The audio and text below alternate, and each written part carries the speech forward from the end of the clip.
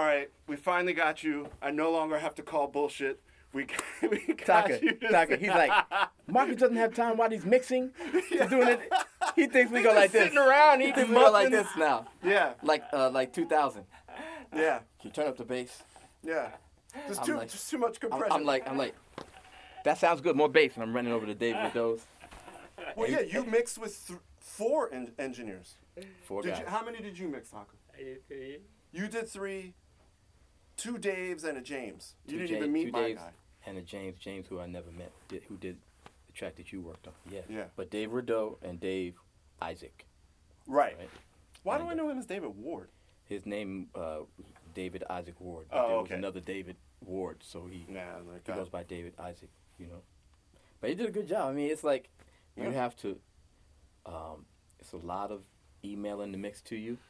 Yeah. You know, version 3, you know. And then I got to listen and then just write down specifically what it is. So you really got to be able to describe.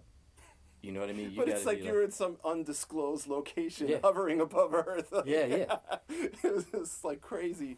But, you know, it's like I needed to use multiple guys because we had a deadline. We needed to get it done before the holidays. Yeah. So that the tour wouldn't get messed up. You know, the release of the record has to happen before the tour so that everything lines up. You know what I mean? And press has to happen in advance of that, and that's all set up. And I mean, I'm glad it worked out. It just was like, it was like The Amazing Race. It literally, did you have like 4 or 5 consecutive 20, 24? Yeah. Yeah. Well, my guy Taka, who's like my assistant here, we, I think we spent probably 4 or 5 days. How many 24-hour days did we do, Taka? 4, yeah. We did 4 24-hour days. Just talking in the background. Yeah, so we did like 96 hours, you know what I mean? Like, that's ridiculous, man. But, you know, like, he would work and I'd go lay down on the couch for 20 minutes. Yeah. And pull it together. It's like Kramer. It's like the Da Vinci naps. Yeah. 20 minutes here. And you know what? I get into this mode in crunch time where all of a sudden I get real clear, you know what I mean? And I'm like, all of a sudden it's like I'm not tired anymore. As long as it's notes, as long as it's music involved, you know what I mean? Right. I can get okay. But then after it's all done, it takes me like weeks to pull it back together. You know But then you have to go right out on the road, or well, no, we had the holidays. You know what I mean? I had a little bit of time to relax. You know what I mean? So is that a normal process for you with one of your own records, or any record? Yeah, with one of my own records, it's pretty normal, because you know, no matter how long of a time you have to do something, you know, creativity is like water. It expands to fill the space. You know what I mean? So if you were supposed to turn it in September, you know, 1st, you know what I mean, at the end of August, you just jam it, you know what I mean? Yeah. And then if somebody says, okay, forget September 1st, you know, turn it in November. You figure, well, I don't have much to do. I was ready to turn it in September. But all of a sudden you get all these new ideas, you know what I mean? Right. And we're in an era where, you know, if you have an idea, you can make it happen. You know what I mean? Like you can say, man, I really wish I had Kev Mo on some slide guitar on this thing. Right. And then you say, Kev, where are you? You know what I mean? Yeah, well, that's what we did with our track, man. Yeah, exactly. It was just like, you know, we're just sitting there, and 2 days later we got, you know, Chuck D on a thing, and it's like, wow. Yes. So it's for a person who was creative, man, it's a really exciting time. But you know, but for everyone around the person that's creative, it's and the people around me are insanity. tripping. You know what I mean? Like, you know, when is the record going to be done? You know, it sounded great when we were in the studio. You know, but I got some other ideas to complete the record. You know what I mean? I got some other songs. You know, and that's what happened with the song that we worked on. You know? Yeah, no, it really came together like last minute. Yeah. But I want to talk about some other records, to be honest, because this is the idea of having you on this show. Like, we've had, like, Mtume, Layla. I'm trying to think who else.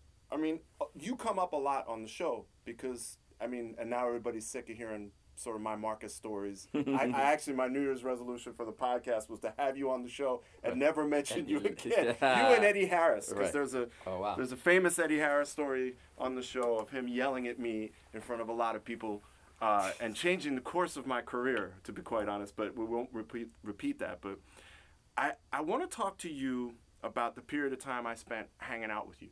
Okay.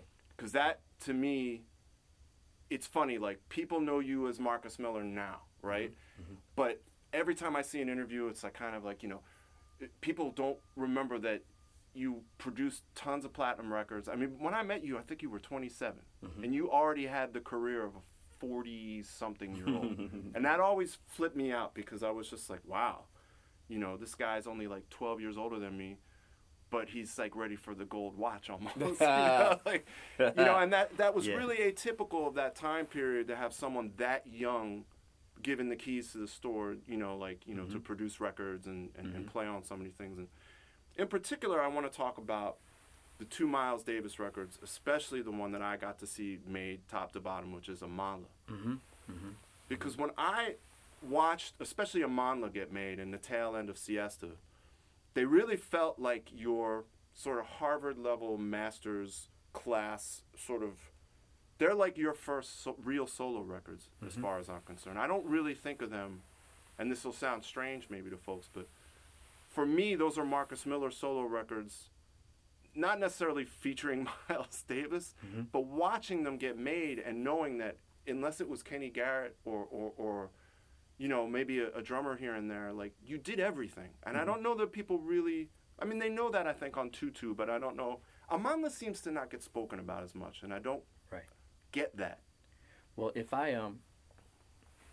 had to talk about Amanla and Tutu, no one had ever heard anything like that. No. And you really can't. So, and Amanla was a continuation of Tutu, where we are actually more comfortable. With Tutu, it was always, this is kind of out, but it's kind of cool. I mean? It's kind of different. Miles never done anything like this before.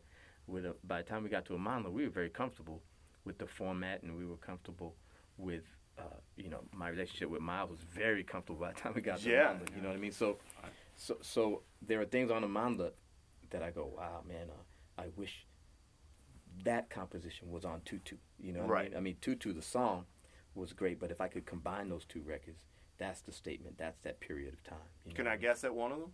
What? Hannibal. Yeah, Hannibal is absolutely one. Mr. Pastorius, I was very pleased with the way that came out, and because people say, that those albums were Marcus albums with Miles as a soloist, especially somebody like you, because you were there to see me I have a put unique the thing together. Yeah. The thing is, all of my stuff, all those hours I took to put it together equals one 20-minute session of Miles walking in the studio and just playing the first thing off of his head and then leaving. That makes it equal. You know what I mean? Because his personality and his his genius, by no means am I implying. No, I know you know. Because what I always remember is at the time Miles had some sort of beef publishing-wise. There was a thing where he wasn't writing. I never really understood it, never dug into what it could be, but it seemed to give you as really the guy. Like, listen, he had Train, he had Wayne Shorter, he had got Gil Evans. He had guys that he went to. You were one of those guys. Pretty heavy. To have that trust. Yeah. Well, what happened was with Tutu. I remember I had heard that Miles left Columbia, which was a big deal at the time because he'd been on Columbia for a very long time. And Dr. George Butler, who was a great friend of mine, he was responsible for pulling Miles out of this retirement, this self-imposed retirement that he was in the mid to late 70s. It was maybe 5 or 6 years from maybe 75 to 80 that Miles didn't play. He wasn't on the scene. And in that period of time, Wynton Marsalis came on the scene. Woody Shaw was doing his thing for a while. There were a lot of trumpet players, and people weren't really sure whether Miles was even alive. What I mean? So Dr. George Butler was responsible for going to Miles' house every day and just kind of, slowly but surely urging him, convincing him to come out of retirement. So he came out of retirement and was on Columbia for a few years, but then he left. He left Columbia, and I heard, wow, Miles left Columbia and he was signing with Warner Brothers. So I knew the guys at Warner Brothers because I've been working with Al Jarreau and David Sanborn, a lot of Warner Brothers. I was actually signed as an artist myself. My group Jamaica Boys was with Warner Brothers. So I called Tommy LaPuma. I said, man, congratulations. I heard you guys sign Miles Davis. He said, yeah, man, I'm really excited. I said, so what are you guys doing? He said, man, we're meeting and listening to all sorts of really cool producers, and if you got anything you know, if you got anything for Miles, let me know. So, you know, I hung up the phone. As soon as I hung up the phone, I heard, doom, like immediately, right? Yeah. And I was in a hotel in L.A., so when I got home to New York, you know, I put it together, and I put together another tune, a ballad called Portia. And the whole thing was, with Tutu, was that because I knew Miles. I had played in his band for 2 years when he came out of retirement, you know, just as the bass player, and I knew bebop era, Birth of the Cool era, hard bop, modal, electric. I felt like I really knew him, and I felt like I also know this period that we're living in right now. Sure. Which at the time was like 1985, 86. Yeah. Right? So I'm like, I really feel like I can like put all those elements together. You know, it's gonna be hard, but I really feel like I can do it. So that was my challenge. So if you listen to Tutu, man, you hear a New Orleans shuffle. Yeah. You hear Gil Evans voicings. You hear Herbie Hancock piano movement.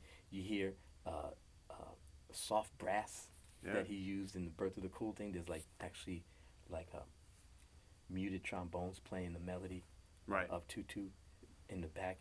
And then you also hear 1985. You hear samples. Yeah. You hear Very voices, much so. You know what I mean? Yeah. So, you know, I came out to L.A.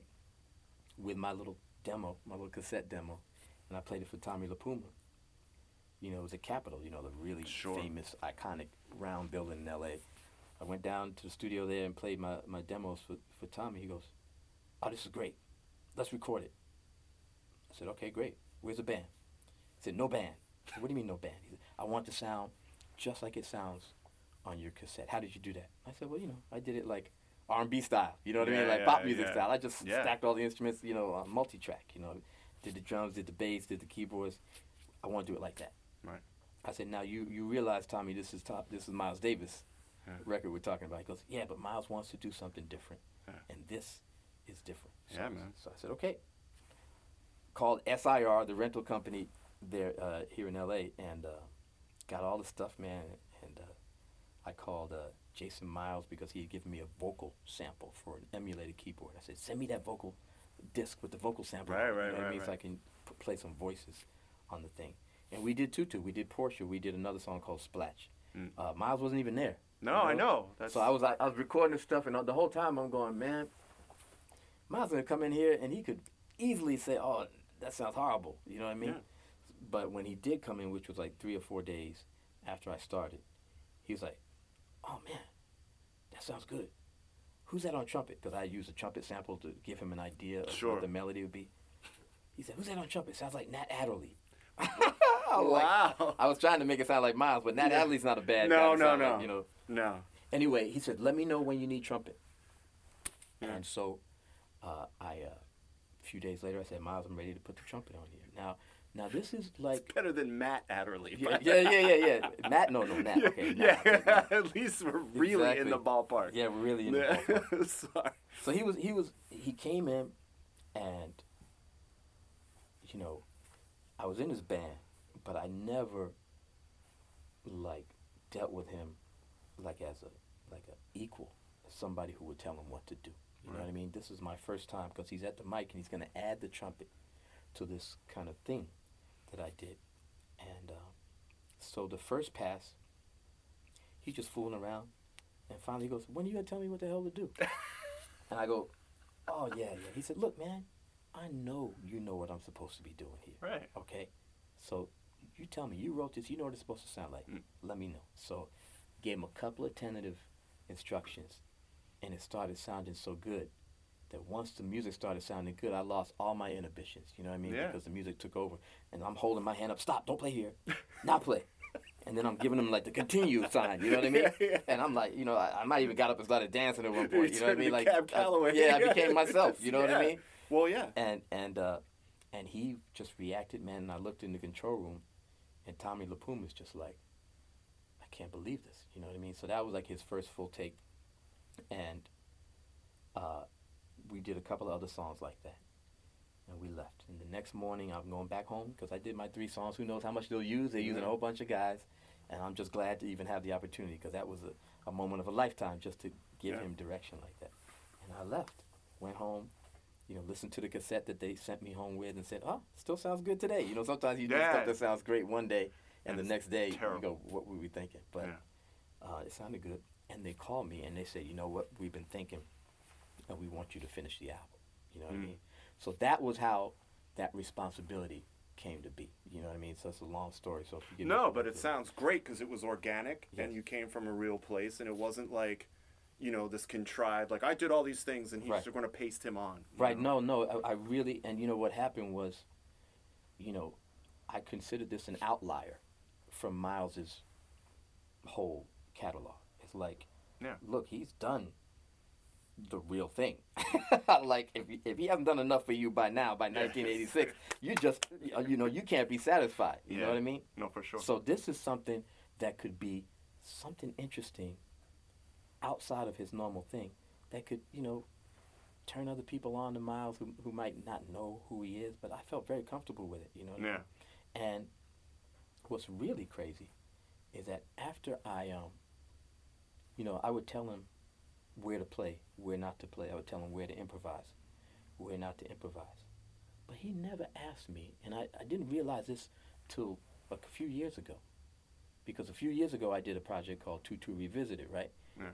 And, you know, I used Christian Scott, Bad Dude, and Sean Jones. And I said, here's the changes, here's the chords, here's how it goes. And I realized Miles never asked me any of that.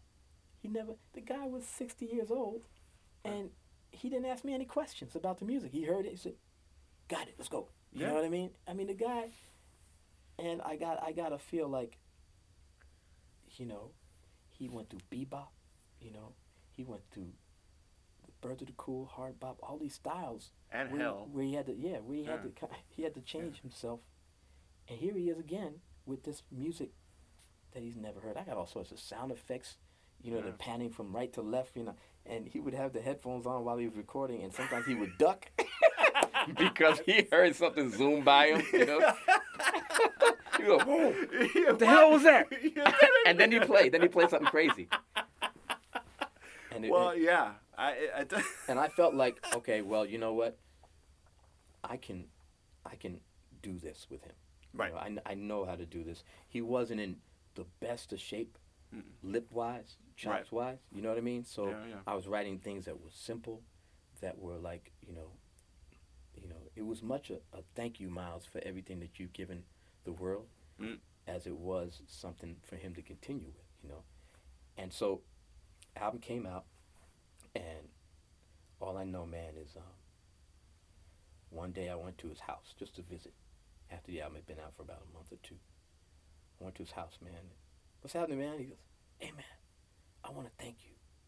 I said, what? He said, you brought me back, right? And, you know, I'm 26, 27 at the time. It, you know, when you're 26 or 27, when you're young, a lot of things happen that you don't know will become deep for you as you get older. But when Miles Davis stands in front of you and says, hey, man, you brought me back, thank you. And he said it with a look on his face like, I promised myself that I would say this to you. Right. You know what I mean? It had that feeling. Right.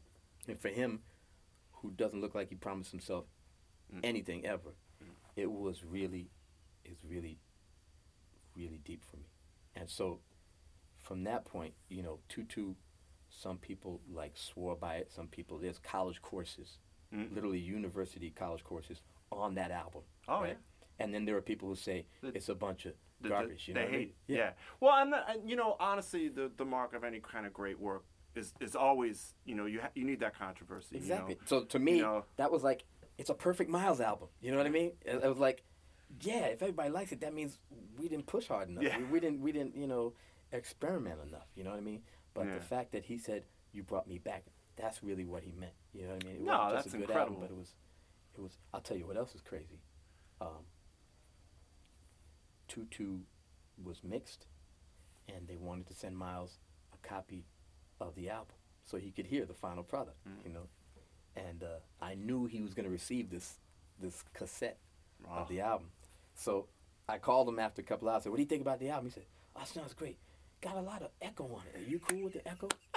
know exactly what you're. And I said, well, you know, it's modern, Miles. You know what I mean? Like records, you know, we're doing stuff like that these days. Yeah, you know yeah, what I mean? exactly. He said, okay, if you say so, sounds great, right? So I go to his house a few hours later just to hang out, and I hear the cassette, and someone had made a mistake at the copying facility and created a loop, so every note went dong yang yang yang yang yang dong yang yang dong yang yang dong yang. It's the Warner Brothers special effects loop. It sounded like a cartoon. I said, Yeah. "Wait, Miles, no, this is not what the album sounds like." He said, "I thought it sounded kind of funny." But I love that. I love the thought of Miles Davis being polite. yeah. He was like, he's like, if you like it and you tell me it's hip, Yeah. it's modern, then let's go with it. You know, Yeah. that's how much faith he had. And I said, Miles, that's too much faith. Yeah. Okay, if it sounds whack like that, you gotta put your foot down. You know. Man. So it was an incredible honor, man, and you know, but the fact that he told me that, I like what anyone has to say about Tutu. It's nice, but it really doesn't affect me at all. You know what I mean? Nor should it was a gift to him, really. You know. That's amazing. That's incredible. And I don't imagine. I mean, listen, I've been around you and a lot of great artists, but I know that some artists just transcend, and I know that the other artists know that some artists transcend. Yeah. You know, and that's totally understandable. You know, for me, the only thing I say about Amanla, and I don't even know. I mean, I might even just edit this out because I don't know that it needs to be public, but I felt like the mixes every night when it would just be, all right, guys, night's over. Mm-hmm. I think was it Bruce Miller that was the sort of the tracking and day-to-day guy on that record. I feel like it was. It could have been Bruce Miller. Yeah. And maybe sometimes, you know, based on schedule, someone else would come in and out. Yeah, we had a lot of guys. Exactly, and that was one of the things that I think that made it rough. Once it got mixed, it's funny. On my iPod, it'll come up. And I feel like something happened when that record got mixed. It lost an edge. Like, I would love to like get my hands on or just sit with you with the splits, and put the street back in. That record was like. Well, that's Gil possible, Evans. and that's possible to do. You know what I mean? I'm sure they've digitized it. It's just a question. Yeah, I mean, look, with mixes, sometimes I have a problem with mixes because I sit down to listen to a mix and then I end up listening to the notes. You know what I mean? It's like I don't hear in one ear, you know what I mean? So left and right panning doesn't like have anything to do with me, you know what I mean? And then the overall feeling of it, some people are really affected by a mix, you know what I mean? Yeah. If I can hear all the notes, I generally get the same feeling. But I can understand, you know, Bill Schnee, I think he did a great job on Tutu, and we were doing a lot of work. Did he mix Tutu? Yeah. I didn't know he mixed Tutu. All right. Bill Schnee mixed Tutu. He mixed George Benson Earl Clue album that we did Yeah, at the same time. it's a He great mixed record. Double Vision by Bob James and David Sanborn. And, you know, I would love to go back in and just do like a, you know, if I told him, make this raw, he would do that too. You know what I mean? Yeah. But I would love to go back in and fool around with those tracks. you know? That record, because I remember used to crack me up. Like, that was the last, I think, was that before Any Love? All these things sort of turn into like a mishmash of dates. Kind of around the same period of time. It's the same period, but I feel like. I think Any Love was earlier, actually. So that would make sense, because Amanla, I remember going to school, going to Berkeley, and knowing every note of that record. But it wasn't coming out for like another, 5-6 months. What year did you go to Berkeley? Oh, man. Exactly. The 1 year I went there. I think it was like 89. Okay, yep. So that's right. So I remember, I felt like, like sort of like Connecticut Yankee in King Arthur's Court. Like, I knew the future. And I got to school and I was like, I need to stake my claim. And I was like, I knew all this stuff. Right. That you had done on these records before people heard it. So, that guy's really great. And I'm like, oh, man, they're going to figure it out. It's going to catch up to me, but this feels so great. Yeah, it was funny. kind of a trip, but I knew all, like, especially Hannibal, man, was just, like, something about that track was just special. I gotten comfortable. The harmonic concept that I kind of ended up developing as I was working with Miles was that he used to, when we were playing in his band in the early 80s, and I heard him do this even in the mid-'70s with his band from the 70s, was he liked to play the organ from time to time. Yeah. And what he would play were chords based on fourths. Right. And he would find a way to move the fourths in half steps, either up or down. You know what I mean? Right. So he was always like playing. Marcus walks to the piano. Marcus walks to the piano. He's always doing stuff like. Right. Right. He's always doing stuff like that.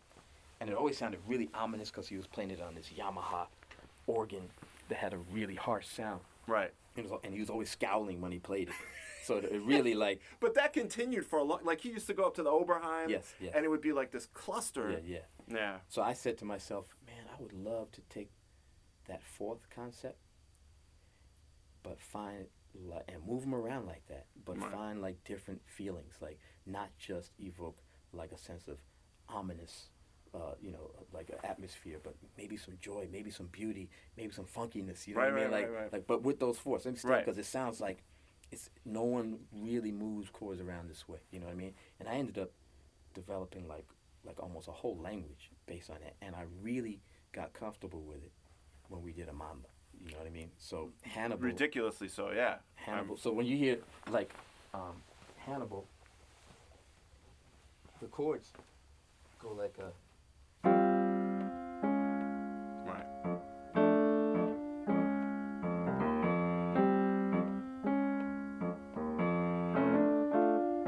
So I had all these chords, Right. Right? All fourths. So it's all moving fourths around, trying to find ways that I could give Miles that flavor that seemed so appropriate for him. Right. But open up the emotional palette. Yeah. You know what I mean? So Amandla was like that. Yeah. Hannibal was like that. These are the tunes on that Amandla album.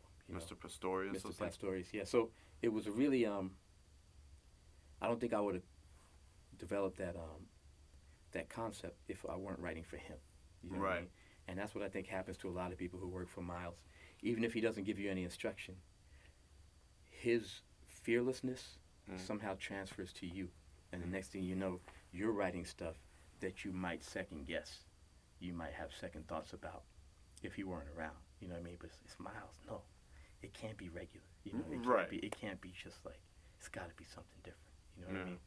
So the thing about those albums is that because I started with that demo of Tutu, which was put together like everyone put together R&B in those days. It was like sequences. We added stuff. We'd do a drum beat and a bass line, listen to it over and over again, and then add the keyboard and listen to that, add the guitar. So we were putting things together like Swiss clocks. You know what I mean? Completely different from a jazz continuum, real-time kind of thing. And like I said, because I felt like this was an outlier, this period of Miles's, output, I figured, this is cool, this is interesting. I always compared the music that we were doing then to like a painting. You know what I mean? With music, especially with jazz, something will go by, and you go, did I just hear what I just heard? And unless it was recorded, you don't know. You know what I mean? Because it just happened and went by you. But with a painting, you can stand there, man, for 3 hours, and look at it. You're always gonna find something. It doesn't leave. It doesn't leave. It's right there for you. Yeah. And this music, because it's groove oriented, man, and it was we were stacking things on top, and we weren't afraid to repeat things. You can listen to Tutu, and you can really start to see the details. You can see, the fiber. You know what I mean? So I thought it was an interesting thing for him to do, not something that I expected him to do for a long time. So by the time we got to Amandla, I was like, you know what? Rather than play every instrument on this recording, let me build it up, get it sounding right, and then let me add a soloist. Let me add, besides Miles, let me add a soloist. Let me add Kenny Garrett here. Let me have Omar Hakim come in here and play the drums here. Let me have Foley come in and play a solo. Yeah, I remember. I mean? Yeah. So it was starting to point Miles back into a live direction, which is where, Was there any directive from anyone to say, hey, involve some of the guys from his band? Because I remember Joey DeFrancisco came in. Yeah. I had just been in high school with him, and then he comes. I mean, he played just like a 8-bar thing. It wasn't like exactly. But did anybody say to you, hey, like, we need some guys in here, or no, you were given the freedom to make that choice? Yeah, nobody asked me to do anything, but I know that Miles was, he had a working band. Yeah. And how do you think they felt? His next album was just me doing my thing. You know what I mean? I'm sure it felt weird, and I don't want to, I wanted to. There were great players in that band. Yeah. Kenny Garrett. You know what I mean? So I was like, you know what? Let's involve these cats. Let's start to involve the band so it can be more of a unified organic statement. Yeah. No, I remember being in the studio at the end of that record before it was getting mixed, and guys were coming through to learn their parts. You were actually showing Adam Holtzman voicings and specific sections of tunes because they were pretty ornate. I mean, like, they're not that, quick to anyone's ear. Yeah, they were weird. I mean, Herbie said, Marcus, I can hear everything. I can't figure out what the hell it was he played. That's the best thing you could ever hear, though. I mean, and the thing is, it's funny that you mention the impressionistic thing. There through many periods of Miles's career, it's funny, I wouldn't think so, but there's a heavy French impressionistic painting and Debussy and this whole, Gil Evans. The Gil Evans thing is just... Well, those guys, early 20th century guys were really influential, you know what I mean? Because there were colors that they were finding that were really appealed to jazz musicians. Oh, yeah. And a lot of them, a lot of those composers moved here to the States, you know what I mean? Yeah. And they were influenced by the jazz musicians, you know what I mean? And the jazz musicians were influenced by them, and or sometimes, an impressionist composer or early 20th century composer would influence one guy, like Bill Evans, for example. Yeah, very much. Then Bill Evans would end up, because he's the one who took it and kind of translated it into maybe some more of a jazz format. And then Herbie heard that and go, I'm taking some of that, you know what I mean? Yeah. Other people were influenced. But it was very much, and it influenced me, Those harmonies are really, people don't really understand who aren't musicians. They don't understand how important harmony is, you know what I mean? How emotional it is, Yeah. And I was sitting there, man, just like, saying, I'm going to put this in here, I'm going to put this in here. Even a lot of musicians didn't appreciate what I was writing because it was couched in such a contemporary format. You know what I mean? There were drum machines and there was stuff. Yeah. So like Christian Scott said to me, when I heard that music, I was young, but I just heard like the futuristic sound. You know what I mean? Right. And then when we did Tutu Revisited, we kind of stripped it of most of the kind of things that were modern in the 80s that were no longer modern. We stripped it of that. He goes, I didn't know these compositions were underneath that. I didn't realize that that supporting the whole thing were compositions. I think that Miles appreciated the compositions. You know what I mean? And I think he could hear through that because he's just, nothing phases him, and he can get to the core, the heart of something really quickly. That's why he probably never asked you anything about anything. No. Because he probably, innately or he said, "Oh yeah, this ain't nothing but some blues." Yeah. You know what I mean? Like Exactly. hear through all that clatter and just go, "Oh yeah, it's blues." You know what I mean? Or I'm gonna play this against that. So it was, it was a great situation. Yeah, I think it's hard to face somebody that's seen a version of that movie so many times and was so integral in basically directing it. Yeah, what you have to have faith in, if you're making music for your era, is that there's something about your era that's going to make it a little unique. So even if you're playing the blues or you're playing something that people generations before you have played, when it comes through your filter, because you are living in this era, and you've heard loops, or you've heard drum machines, or you've heard, you've heard the words of the first black president. You know what I mean? These kind of things they're gonna change your filter, and when the music comes out, you're hoping that it's gonna have something unique. Yeah. No, it's an interesting thing, because I having watched maybe 10 or 12 different records that you produce, for me it was interesting because, here I am, I'm like afraid almost every day that I'm going to be told, well, you can't come anymore, So I watched all this, and you brought up Miles being fearless. At a certain point, I remember during the Jamaica Boys, it took me from my own personal viewpoint, it took me 2 years to finally relax and be like, no, these guys like you. You're allowed to be here. Right. Just because you're not in 12th grade doesn't mean right. no one's doing you a solid right now. Right. And I'll never forget, there are those things you said. Miles said something to you that was like, no, it resonated and you knew that he thought to say it. Mm-hmm.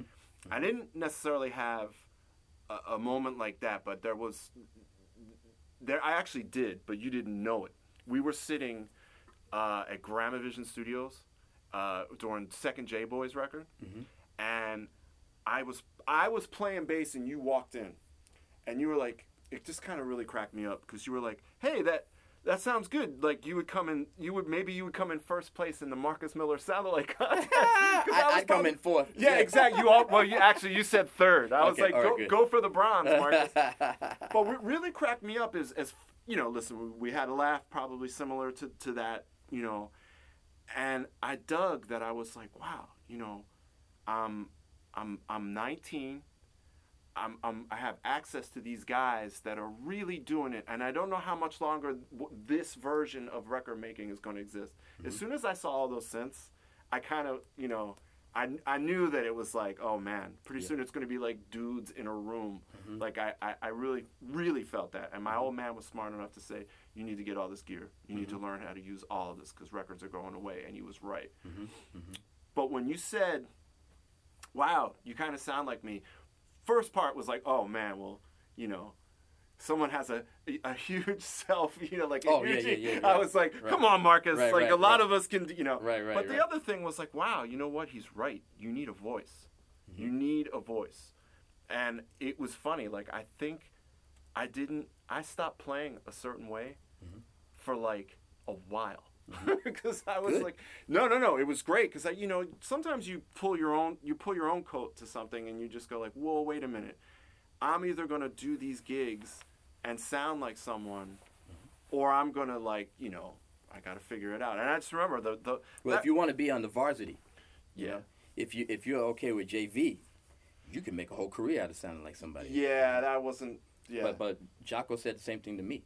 Yeah, which is, oh yeah, you're the little black kid who plays like me. You know what I mean? And I think he phrased it that way because Joe Zawinul probably said to him, "Oh yeah, I don't need you. There's a little 19-year-old black kid in New York who plays just like you." You know what I mean? And so when I met Jocko, he said, "So you're the kid." But he said that, and then maybe a year later, he called me up to his hotel. He was at the Sunset Marquis in L.A. He said, "Come up to my room, and get a lesson." You know, so I came up to his room. You know, I was like, there's no time for ego right here. I need to go and learn from this cat whatever I could possibly learn because he's a bad dude. Yeah. And he says, play something. He hands me the bass and says, play something.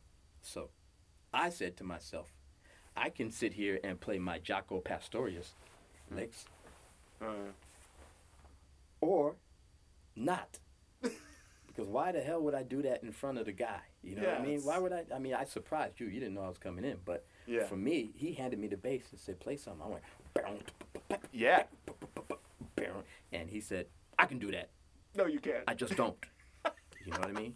And I realized, man, look, I said to myself, you know, you need to be able to come with something that's so organic to who you are. Yeah. That nobody can ever outdo you at it because no one can be you better than you. You know what I mean? Yeah. So I tell everybody, you know what I mean? Like Stanley Clarke tells people, yeah, you sound just like me. We know what it's going to do. We know the reaction that's going to get from the player. He's going to go, wait a minute. It's not necessarily sounding like you. Yeah. Oh, yes, it is. You always would say the same thing to me when we did I think I did one tour with your band, and at the end of it, I was just like, but all right, you know what? The whole time I was holding this bass and I never got to do anything. Right. And this is no diss on Mark King, but you would always say you're doing your Mark King shit. I'll tell you what, I didn't even know Mark King. I never heard him. All I ever heard was you imitating Mark King. And in all fairness, at that time, I definitely, you know what's interesting about that to me is I wasn't as into Mark King as I was into Wally Badaru. Because I was more into producers and I was more like, so it's for me, I sat there and I learned how to play bass and I could approximate playing like you. Mm-hmm. But my whole thing was, wow, no. How do you make a path in this and how do you make records? If playing bass, I just looked at you and I was like, well, he played bass and then people were like, hey, you write songs, you're going to produce, you're going to tour, be my musical director. Right. I figured something's got to be your foot in the door and then you take it from there. Yeah. So, I never think of like, you know, I remember friends of mine say, "Oh man, you hung out with Marcus? Man, what did he show you?" And I'd be like, everything about doing everything in the studio but playing the bass. He never, honestly, if I picked up your bass, you would always say, "Adam, you're going to kill my strings. Like, please, you need a glandectomy." Like, you know, and I would be like, "Man, I've played the bass, but not very often." Yeah. Yeah, that's right. You were a sweater. Man, Oh, that's right. definitely. I still am. I mean, it's like, you know, I need a string endorsement just because, like, I'm like Anthony Jack, like, new set of strings every song. But you know, I started probably professionally when I was 15 or 16. Yeah. Right. So, like you said, I started it as the bass player in the band, you know, but I was handing out cassettes, you know, to whoever I was working with. Hey, check out my tune, you know, just let me know what you think. I did that to Lonnie Liston Smith. I did it to Bobby Humphrey. I did it to David Sanborn. Yeah. You know what I mean? And, you know, Sanborn said, I want to do every song on this cassette. You know, and that became his Voyeur album. Yeah, yeah. You know what I mean? So, so my career started, so by the time I'm 23, 24, you know, you start as a bass player, then you're kind of writing and you're arranging it. You know, you're telling the other guys in the band what to do because you wrote the song. Why not? You know what I mean? And the next thing you know, you're standing there, you're giving, you know, David Sanborn, Miles Davis, Luther Vandross, you know, you're behind the producer's desk. You know? So, and that was my arc, man. By the time I was 27, 28, 29, there was a whole kind of full body of work. But I think I knew that in order to do what I want to do, which is continue to play music, that I got to leave that stuff behind. You know what I mean? So it's pretty heady stuff for someone that's not even 30. Yeah, it was like, I mean, it's just like, you know, New York, you could just feel it. You could feel that New York was changing, you know, the clubs were going, the sound was changing. Yeah. And, you know, I watched people like Herbie, I watched people like Miles who weren't afraid to kind of shed what was working for them and just find something new. It takes a lot of courage, man, you know. And it's funny because people, when I tell, you know, people, you know, man, I had to keep changing with the times. They go, man, I can recognize your bass sound from 1977 to now, you know. Well, that's true. But that was the only thing that didn't change. You know what I mean? That was my through line. That's the thing that connected everything for me. Because if you listen to the compositions, you listen to the rhythms, you listen to the production style, you listen to everything. No, that was what was growing. You know what I mean? Because for me, like you say, for me the bass is just one part of it. You know what I mean? Yeah, and that's the thing. When we were working the other week, I was just like, you know, I don't think it, and I don't know, like, bass players will listen to this. I don't think of you, you're a musician that plays bass. You know what I mean? Like, I think more of the arranging skills and the production skills. And I also think, like, listen, I wanted to be around that, and I was drawn to the bass playing aspect of it. But to me, it was the full picture of, like, you know, you had a clearer vision and intention. Once you know, like, I remember talking to Layla, and she was like, "Wow, you got to spend all that time in the studio. You were a baby. Like, what's the thing?" She actually was like, "What's the thing you learned the most?" And I was like, "How to keep a room moving, constant motion, and setting the vibe, and you know, it wasn't really about like, oh, I learned how to do this thing in D flat minor, you know, like none of that. It was never energy management. Yeah, absolutely. And, like, you know, and then it didn't hurt that, like, if you were working on a Tommy LaPuma thing, we ate like kings. Yeah, exactly. Well, you know, the thing is, all those talents were studio and production and arranging talents. Yeah. And when the tone of the time started changing and producing records wasn't as important, you know, people started going, I just want to see it live, you know. I want to see the real thing. And you can't as easily showcase your arranging skills live. I mean, it's there and people can hear it, but people don't see you. People can't see what goes on in your mind because arranging happens in your mind, you know. People can't see what goes on in your mind when you're composing a song because that goes on in your mind too. What people can see is you playing the bass. You know what I mean? Yeah. So I knew once I started playing live in the 90s, you know, because before then I lived in the studio, man. You know? I played in clubs in New York at night, so everybody who lived in New York knew what I could do as a player. But everybody else was like, I didn't know you could play like that. I was like, oh. Well, and that's the thing. Like, listen, the period of time I caught you in was sort of no more real live performance, strictly producing records. Mm-hmm. And honestly, what Sun Don't Lie is that the first record? Mm-hmm. I was gone. Mm-hmm. I was shocked that you made that record. You know what I mean? Like to me, I was like, no. Well, he'll keep producing. You're right. I'm sure there's another Luther record. You know what I mean? Like, right. And actually, from there, I was like, Marcus is scoring films. I had worked on one film with you, not School Days, House Party. You and Lenny did House Party. Yeah, we sure did. Yeah. And I remember just doing any kind of random tasks during that. Yep. But the film score thing, did that inform? Oh, everything informs everything. You know Right, but how would that inform? Because that was really like I saw it coming, but I didn't see it coming, but I saw it coming. Reggie Hudlin, who was the House Party writer and director, he said, "I love your records. I want you to score my film." I said, "Well, I never scored a film," and he was like, "Shut up and lie. You'll be fine. I'll send you the film. You'll figure it out." And he came to the studio. We were working at Joel's place in New Jersey, right? And Reggie came by and said, "That's great what you wrote. I love it. Only problem is I can't hear a word my actors are saying because you covered it all up with music." You know what I mean? So that was lesson number one. You know what I mean? And he sat there with me, and I learned quickly. I was like, okay, I got it. Of course.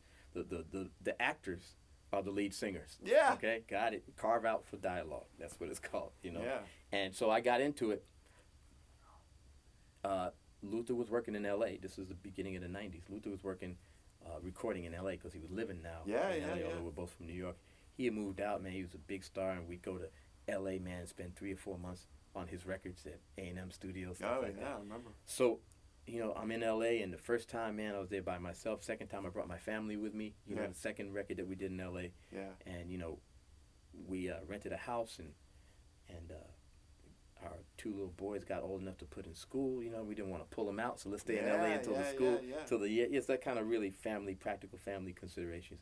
And then Reggie called me and said, "Hey, man, I'm doing an Eddie Murphy film, Boomerang. You know what I mean? So can you stay in L.A.? Because we're going to do it in L.A." And that's what happened, man. So I got into Boomerang, and House Party and Boomerang was a pretty successful movie. Yeah, you know what I mean? Right. And then the next thing you know, you're getting called from Keenan, and you're getting called from Chris Rock, and you're getting called from all sorts of people. Yeah. And it's at a time when I needed to find something that I could do and be around my family. Yeah, because it's a really important... We had kids, and we had 2 girls. So we had 2 boys, 2 girls. They were young. I could work on the movies at home, you know what I mean? And it was nice, Oh, so did you do everything from a home studio, I did everything from a home studio. There are movies I played every instrument. Yeah. Even with big bands. I would use...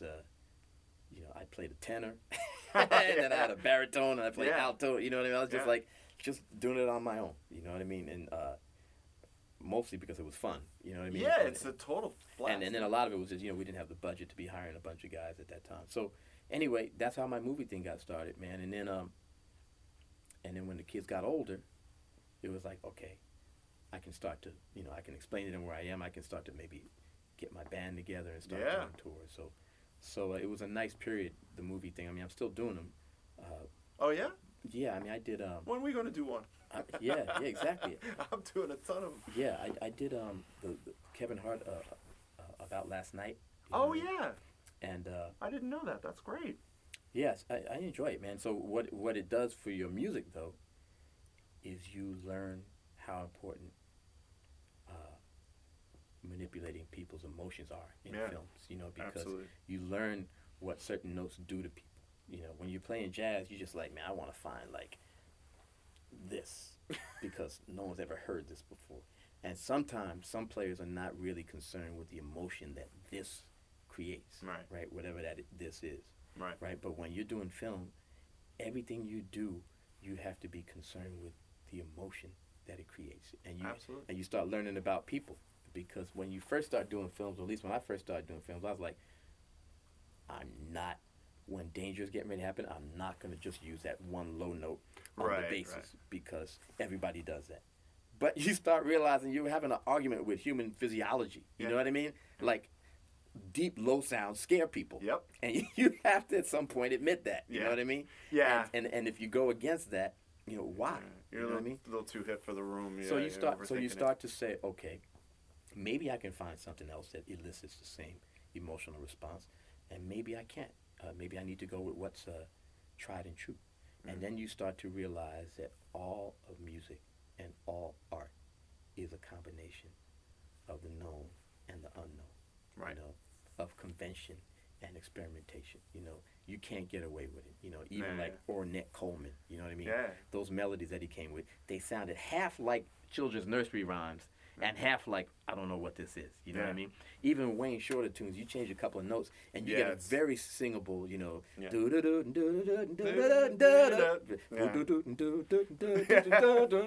know, it's like an Irish jig. You know what I mean? Yeah. It's like It's all folk music. it's all the known and the unknown, and that's what makes it. And how you manipulate the known and the unknown is what makes you who you are. You know what I Right. mean? And so, when you do movies, you realize that.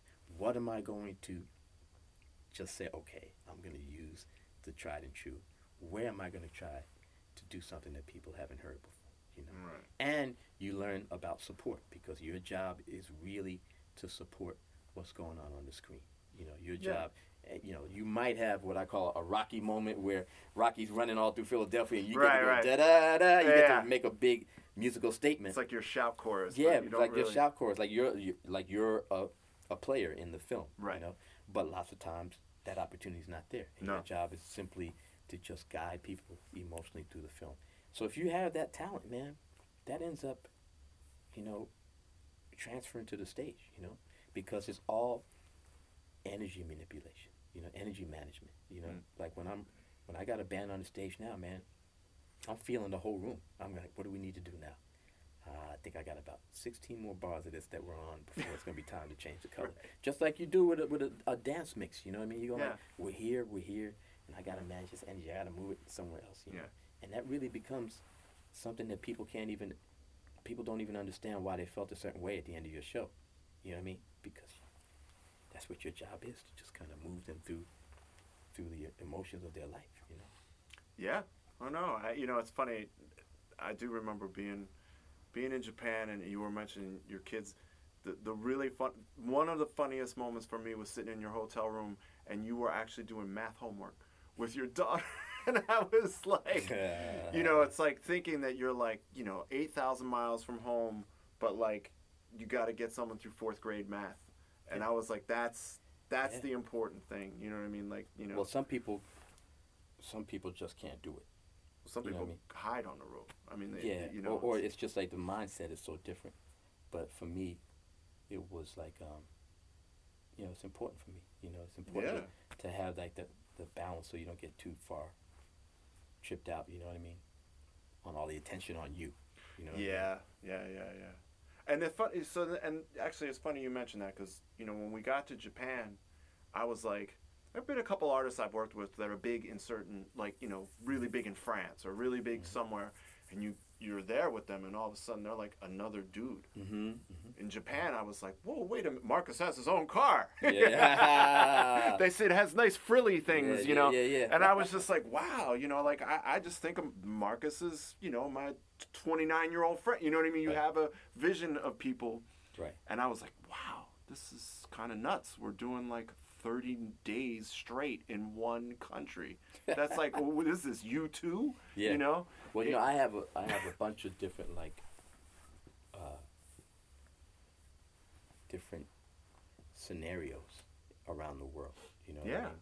Based on music resonating with one country, or this music resonating with another country. You know what I mean? And I'm just now starting to get everything to vibrate on the same level. It's hard. You know what I mean? Yeah. Because Japan would be one thing, and I was, you know, there are certain songs, certain periods of music that was really popular there. Yep. And it's a completely different thing from France, you know, Or England. or from Yeah. Washington D.C. You know what I mean?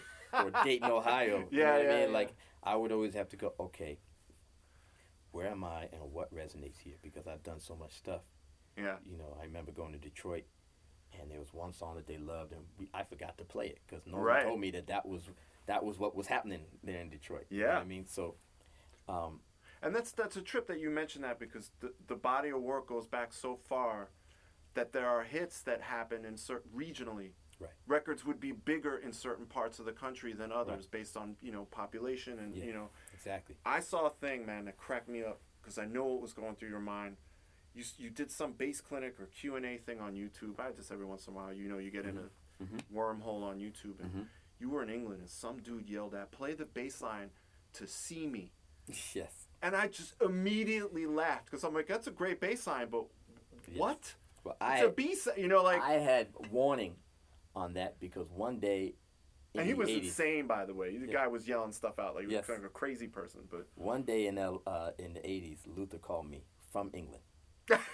Oh, man, he said, was so "Marcus," big there, He man. said, "Marcus, you will not believe Yeah. what's a big hit here." And I said, "What?" He said, "See Me." Wow. I said, "See Me?" Now, we Yeah. loved See Me, but we Yeah. didn't anticipate it being anything that people would be No. yelling for. You know what Yeah. I mean? It was like a nice B-side. It's a great album track. It's a nice album track, yeah. And he said, "Marcus, it's like I have a magic feather, and I wave it, and everybody falls down."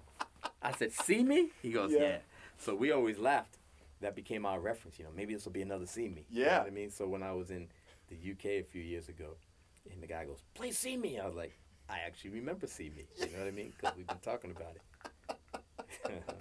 Well, that's the thing. It's interesting. In the UK, it would happen a lot. I remember Yeah. a DJ said to me, "Marcus, what we've been talking about is cool, but I'm going to play one of your finest achievements," right? And he played this Lonnie Liston Smith Yeah. song that I hadn't heard in years Yeah. and that I didn't know anyone was paying attention to. Yeah. It's kind of cool, man, because it just shows you, man, that different things resonate for different people. Yeah. But I have to always kind of say, okay, where am I?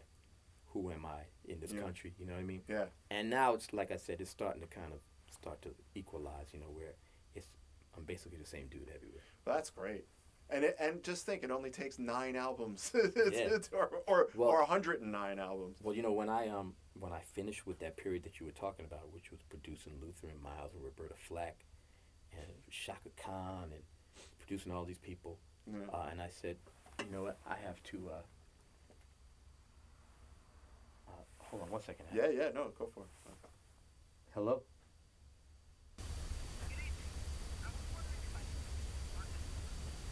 Speaking. Oh, I thought you were one of my friends goofing on me with that official word or that official tone. That's what I thought too. I heard that. Good evening. And welcome I'd like to to Movie speak Phone. to Marcus Miller and welcome to Movie Phone.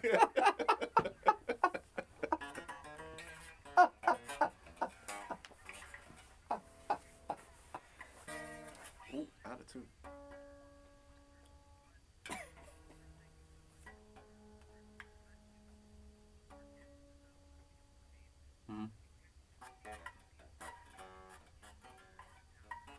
Right.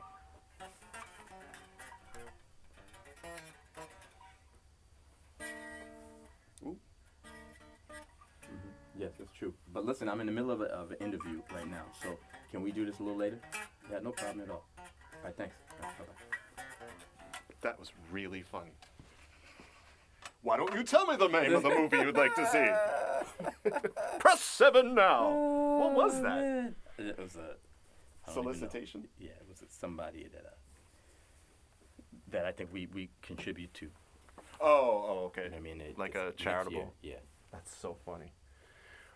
So Well, that- anyway, that- anyway, wow, so yeah. the all of that, and then I got to a point where I said, okay, Miles has passed away, Yeah. right? I don't really feel like getting, I really been that guy with Luther and with David Sanborn and Miles, but I'm starting to feel like, I tried a couple of albums in the early '80s, but I think it's time for me to start again with my own thing. Right. That's when I started on The Sun Don't Lie. And as I was saying, man, the arranging and the orchestration and the composing and the production is cool, but I need a focal point. When I was working with Luther, it was his voice, of course. When I was working with Miles, it's his trumpet. Sanborn, it's his sax. I got to find a way. I need a focal point because I'm going to be the artist. So that's when I started focusing back on the bass. You know what I'm Right. saying? I'm going to make this is what I do instrumentally. Let me see what I can do to focus it around the bass. And that's when I started on part 2. Right. Or two and a half. Part 3, yeah. Yeah, because exactly. it's like, you know. Yeah, there was a lot going on, man. I mean, I was in Saturday Night Live's house band, man. Yeah. I was 19. You know what I mean? We share that. I wasn't in the band, but I wrote music for the show, and I worked. It was an interesting experience, you know. SNL. That's like a real trial by fire. You know, I remember working on a thing for Colin Quinn. You remember Colin Quinn? Mm-hmm. I wrote a theme to a show that they did for him, and I finished the theme as the first episode aired. Mm-hmm. And I was like, this is like show of shows. This is like real TV, man. You know, like, I love that live TV experience. And that must have informed, I mean, listen, wasn't Sanborn in the house band? And Sanborn was in the house Spinoza band. Paul Schaefer was in the house band. Buddy Williams. Oh, man. Howard Johnson. Right, really? Yeah, Howard Johnson played baritone, sax, and he played trumpet in the band. And Leon Pendarvis was in the band. Still there. Yeah, it was really, really a great experience, you know. And I ended up playing with Miles and leaving Saturday Night Live to do that, you know. So yeah, I had a bunch of episodes, man, and you know, young players now, they tend to focus on, you know, a lot of stuff that I can do that's more flashy. Yeah. But you know, I was a studio musician, man, for like 20 years, you know, with playing with headphones on all day long. You know what I mean? So there are things, man, that are really important to me that, like, live players, they just go right by. In terms of placement, in terms of tone, you know what I mean? There's things that I go, man, you don't hear how that's not right. I guess that's fine. You know what I mean? You know, I've been on the receiving end of you don't hear how that's wrong. Yeah. You definitely, there's sensibilities, you know, for sure. I mean, you know, I just, but in terms of sound, you know what I mean? How your sound works in a record, you know what I mean? What your role is, all those things that you really have to pay attention to when you're in a studio thing, you know what I mean? Because you can't like on a recording, like particularly on a R&B or soul recording, having chops is not going to get you through. You know what I mean? Yeah, but it's weird. My favorite bass players that play on those records tend to get to shine and be a little busier than the sort of, you said junior varsity guys, but, you know, let's face it, there are JV guys. Yeah. It always, you know, like, I used to get so frustrated as a bass player because you would try to do all this stuff and then you just got fired. Right. And I'm like, well, wait, he did this. Right. And I'm like, yeah, but 9 times out of 10, if you did something or like, you know, there's X amount of guys, like, it framed the melody and it served the song in that moment perfectly. You know, if you now that you've been producing for so many years and putting the whole picture together now, like if you pick up the bass to play anything, you'll know exactly when there's an opportunity for you to jump out there, you know. The main thing I ever do when I pick up a bass ever is the first thing I do is play the longest whole note possible. Like, you know, like I always think of like trade shows like NAMM. Everybody picks up a bass and shows everyone every single thing they've ever learned. I always just go boom, and it's like Ray Charles ballad tempo, whole note, you know. But I'll tell you, it's all valid. It's all cool. I mean, you got young kids, particularly young boys, you know, who music is a physical thing, you know what I mean? Yeah. And what they get turned on by is speed, you know, like athleticism, you know what I mean?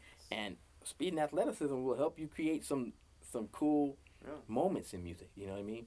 And then you got other people who aren't concerned with that at all, and they just want to know, what does this music make me feel, you know what I mean? And it's different strokes for different folks, you know what I mean? I try to use the technique to create a feeling, you know what I mean? Not just, and not the feeling of, wow, you know what I mean? Like he's I mean, sometimes that's cool too, but it's really more just to go, you know, like that kind of, like I'm finally releasing this, you know what I mean? And build to it. Yeah, exactly. Meter. Exactly. So that's that. But you know, hey man, there's a whole like industry of players who were there just to show you the possibilities of the instrument. You know? Yeah. And they, you know, they're playing all the different techniques and stuff, and I'm interested in that too. It's not like I want to put it on when I'm. Well, yeah, no, and I understand that. I mean, you should be, because you're a guy. You're all right in that sort of. I didn't even want to really get into bass stuff, but in the bass world, I think that there are guys that are focused on that didn't have that 20 years of I played on a Coca-Cola spot and it needed to be this way, or I played with Grover and it needed to sit this way. Yeah. That experience doesn't happen for anyone anymore. Right, exactly. There's no opportunity for that. There's none. I know that for me, I remember working, like when I got back from school, you moved, and for like a short period of time, maybe about 3 years, I would sub for someone that wasn't. I would get called for things to be on that you would, BB would call me and say, hey, listen, play on this. They asked for Marcus. There's no way in life he's going to do it. You'll do it. They'll save some money. But the bottom line was I worked on maybe like 30 records from artists all over the globe, Japanese pop records, Mexican, French, German, and like that vanished. Like you knew when you were in the room, like, all right, I don't know what they're saying, but I know how to fit into their puzzle. It's not about me. I just want to get, as many songs on this as I can. But it really has vanished. So I wonder how guys learn that skill now. I mean, I guess it's almost like, Well, you might not learn that skill. Right. But if you're playing in church, okay, for a while it was. You have to serve the music. You know what I mean? Yeah. And the musicians have kind of busted out of that and taken over. a little too much. And they busted out and taken over. But you still have to play with some feeling, though.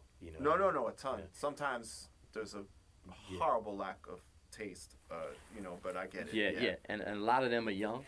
You know what I mean? Yeah. And a lot of them, see, back in the day, if you came out of a church band and then you got in Aretha Franklin's band, King Curtis was your band director, and he would let you know, and you would literally could get cut, by overplaying if you didn't play stuff actually cut. Would he carry that knife with him on the bandstand? Yeah, no.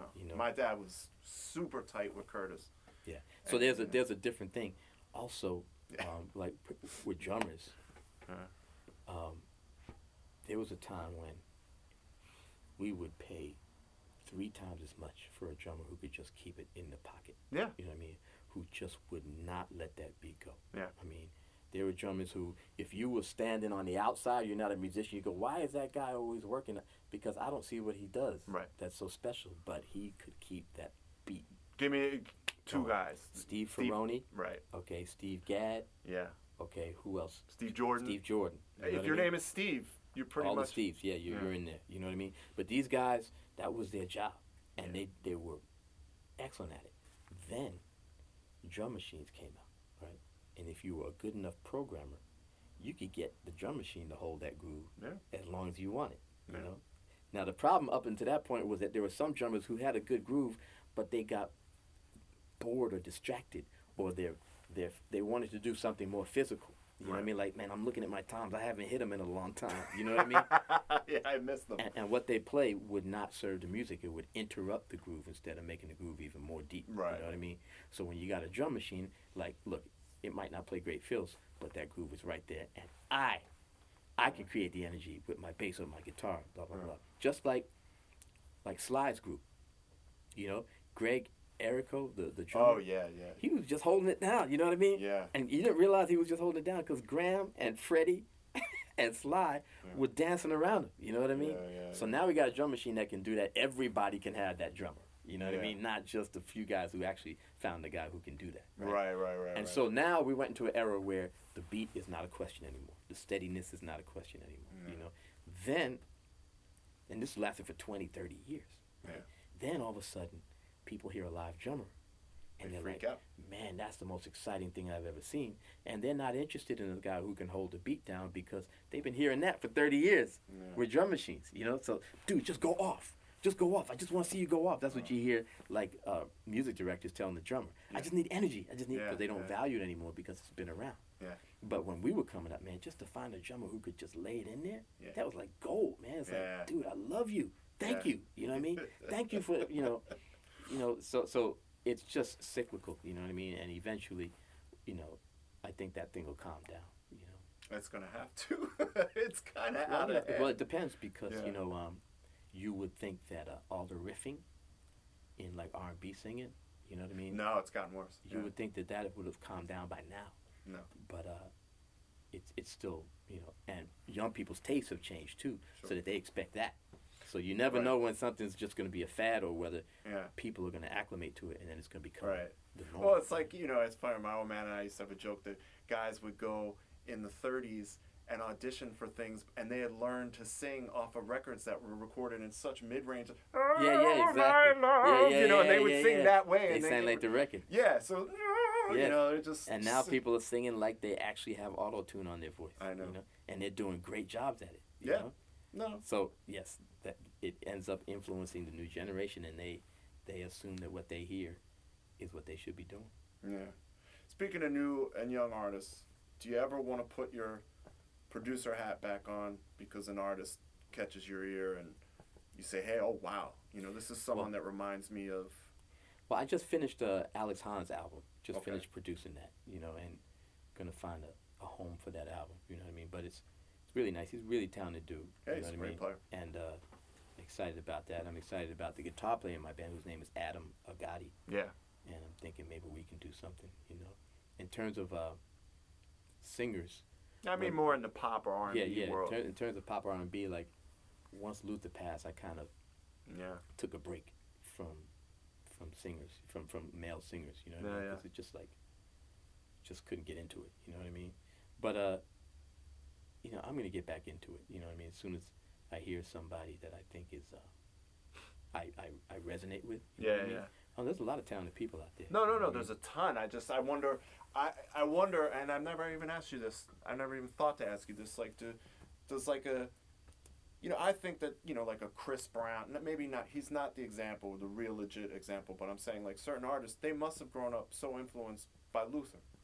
Yeah, a lot of these do they singers, ever reach out and say, hey, can you play bass on this? Or, hey, can I do a cover of this tune? Or, whatever. I wouldn't think someone like he would do that, but... Right, no, I think I played bass on a Chris Brown remix or something like that. Oh, really? But it wasn't him, it was the producers, you know what I mean? Sure. But I get that from the producers, you know what I mean? Yeah, because Hey, they're man, more locked in. They tend to be they're like, more... hey, man, come play this. Yeah, I just did something for Dr. Dre Oh, yeah? a couple of months ago. I just went out to hang out. He said, you got your bass? I said, no. But he had an old Alembic bass, old school bass. So I don't know if he's going to use it or not. But, that's a potential furniture moment. Yeah, but those are frightening. But I had fun doing it, you know what I mean? And he knew all the tunes, man. No. He's, those guys... Q-Tip knows all the tunes. Yes, he does. You know? He really knows all the tunes. Yeah, there's a lot of, like, the producers, man, who know the history. I told you Q-Tip used to call my house, like, and talk to my dad. Oh, yeah. And then, I finally met him. It was weird, but, I really love the guys that really know the history, even if they can't sit down and maybe, play or whatever. It's like... Well, I'm convinced, like, if they had kept music in school beyond my generation in New York, the Q-Tip would be he'd be badass musician. You know what I mean? Most Def too. You know what I mean? Because they were in New York. They were just right after my generation, and that's when they eliminated the music in the schools. You know? Oh, really? That far back? Yeah, right after. In the 1780s? Yeah, right in the 1700s. Exactly. You know. What doeth you? Yeah, exactly. I didn't realize because all right, that's wild. I mean, those guys didn't go to music and art, did they? No. None of the. In other words, I'm talking about the middle school level. No, I know. Yeah, elementary, middle Right, school, because like that's when you band get level. turned on. You know what Yeah. I mean? In order to get into LaGuardia School, you got to audition. Yeah, so you need to. So you Yeah. have to already have made some progress on that front. You know. Yeah. Yeah, I can't imagine Q-Tip playing tenor though. Man, he would be bad on tenor, man. think You know, so? he'd be like another one of the Jamaica Cats. You know, No one like, talks about Ali Shaheed Muhammad though, man. He's from that band. I mean, I sat with him. His knowledge of the records, man, is just ridiculous, and how to blend things. and I'm wondering if I have like, to you just know, give him love, man. He's the best. I wonder if people like if those DJs are still like around, because I mean I'm talking about Ali and Q-Tip. Every town they went to, Yeah. they went to the record store. You know, Yep. they poured through stuff, man. You know, No, that became such a big thing. It's almost been, you know what I mean? Like it's really, you know what it was for me? Those guys were the Summers. They summed it all up. yeah. Like, you know, music had been progressing, you know, 30s, 40s, 50s, 60s, 70s. Then you got to the 80s, And these cats said, okay, hip hop is going to kind of move stuff in a different direction. Let's sum up what we've done Yeah. up to this point. No, you know no. what I mean? That's funny that you say that. I view everything I do about the way I make records is I'm still examining the 30s and the 40s. Right. I haven't had enough. Right. You know? And then, so, and then there's going to be a period of that. Then I think people will begin to move forward again. You know what I mean? But Yeah. we just came out of one of the most creative periods in human history. You know what I mean? The 20th century in America. You know what I mean? Yeah. Like, the music really changed the world. You know, the music that is a result of, like, the slave experience and the mixing of our cultures here in America. You know what I mean? The whole thing. And our big commercial machine that could send that music all over the world. You know what I mean? And we just came out of this amazing period. And so now people are going, okay, what next? You know what I mean? Yeah. No. Well, we can end there on a positive note. Yeah. that it ends up actually, in fact, changing. Oh, yeah. Well, it's human beings, man. Part of the problem with classicists to me is that, you don't think the people today are capable of doing something as profound as Mozart and Beethoven? What, was the food different then? Was that the era of the gods? No. Or are you going to give somebody from today a chance to be the Mozart of 100 years from now? Yeah. It's like with jazz. It's like, dude, wait, are we going to do play the music of Monk and Train? Is that what jazz is now? Like, it's like, wait, Well, dude, there's some dudes here, man, if you give them a chance, But maybe it's not going to happen in the jazz realm. Well, that's what I think. I think there's a technical exhaustion in that realm on specific instruments, Yeah, Mtume was saying that. Do you remember him saying that? No. Because, he's 100% correct. Is that what he said in the Stanley Crouch thing? Mm-hmm. Yeah. The technical exhaustion thing is 100% legit, but it'll be interesting. It's interesting to see if it's a mesh of technology and ability to play instruments or whatever. It doesn't matter. Right. Hopefully it'll be because it'll come from out of nowhere and it'll be some dude hitting buckets or something. I hope it's not too intellectualized. But hey, wow, we finally did it. All right. I can go have some Japanese food now. Yeah, you can go on your kill cruise. some time. Yeah. Thanks so much.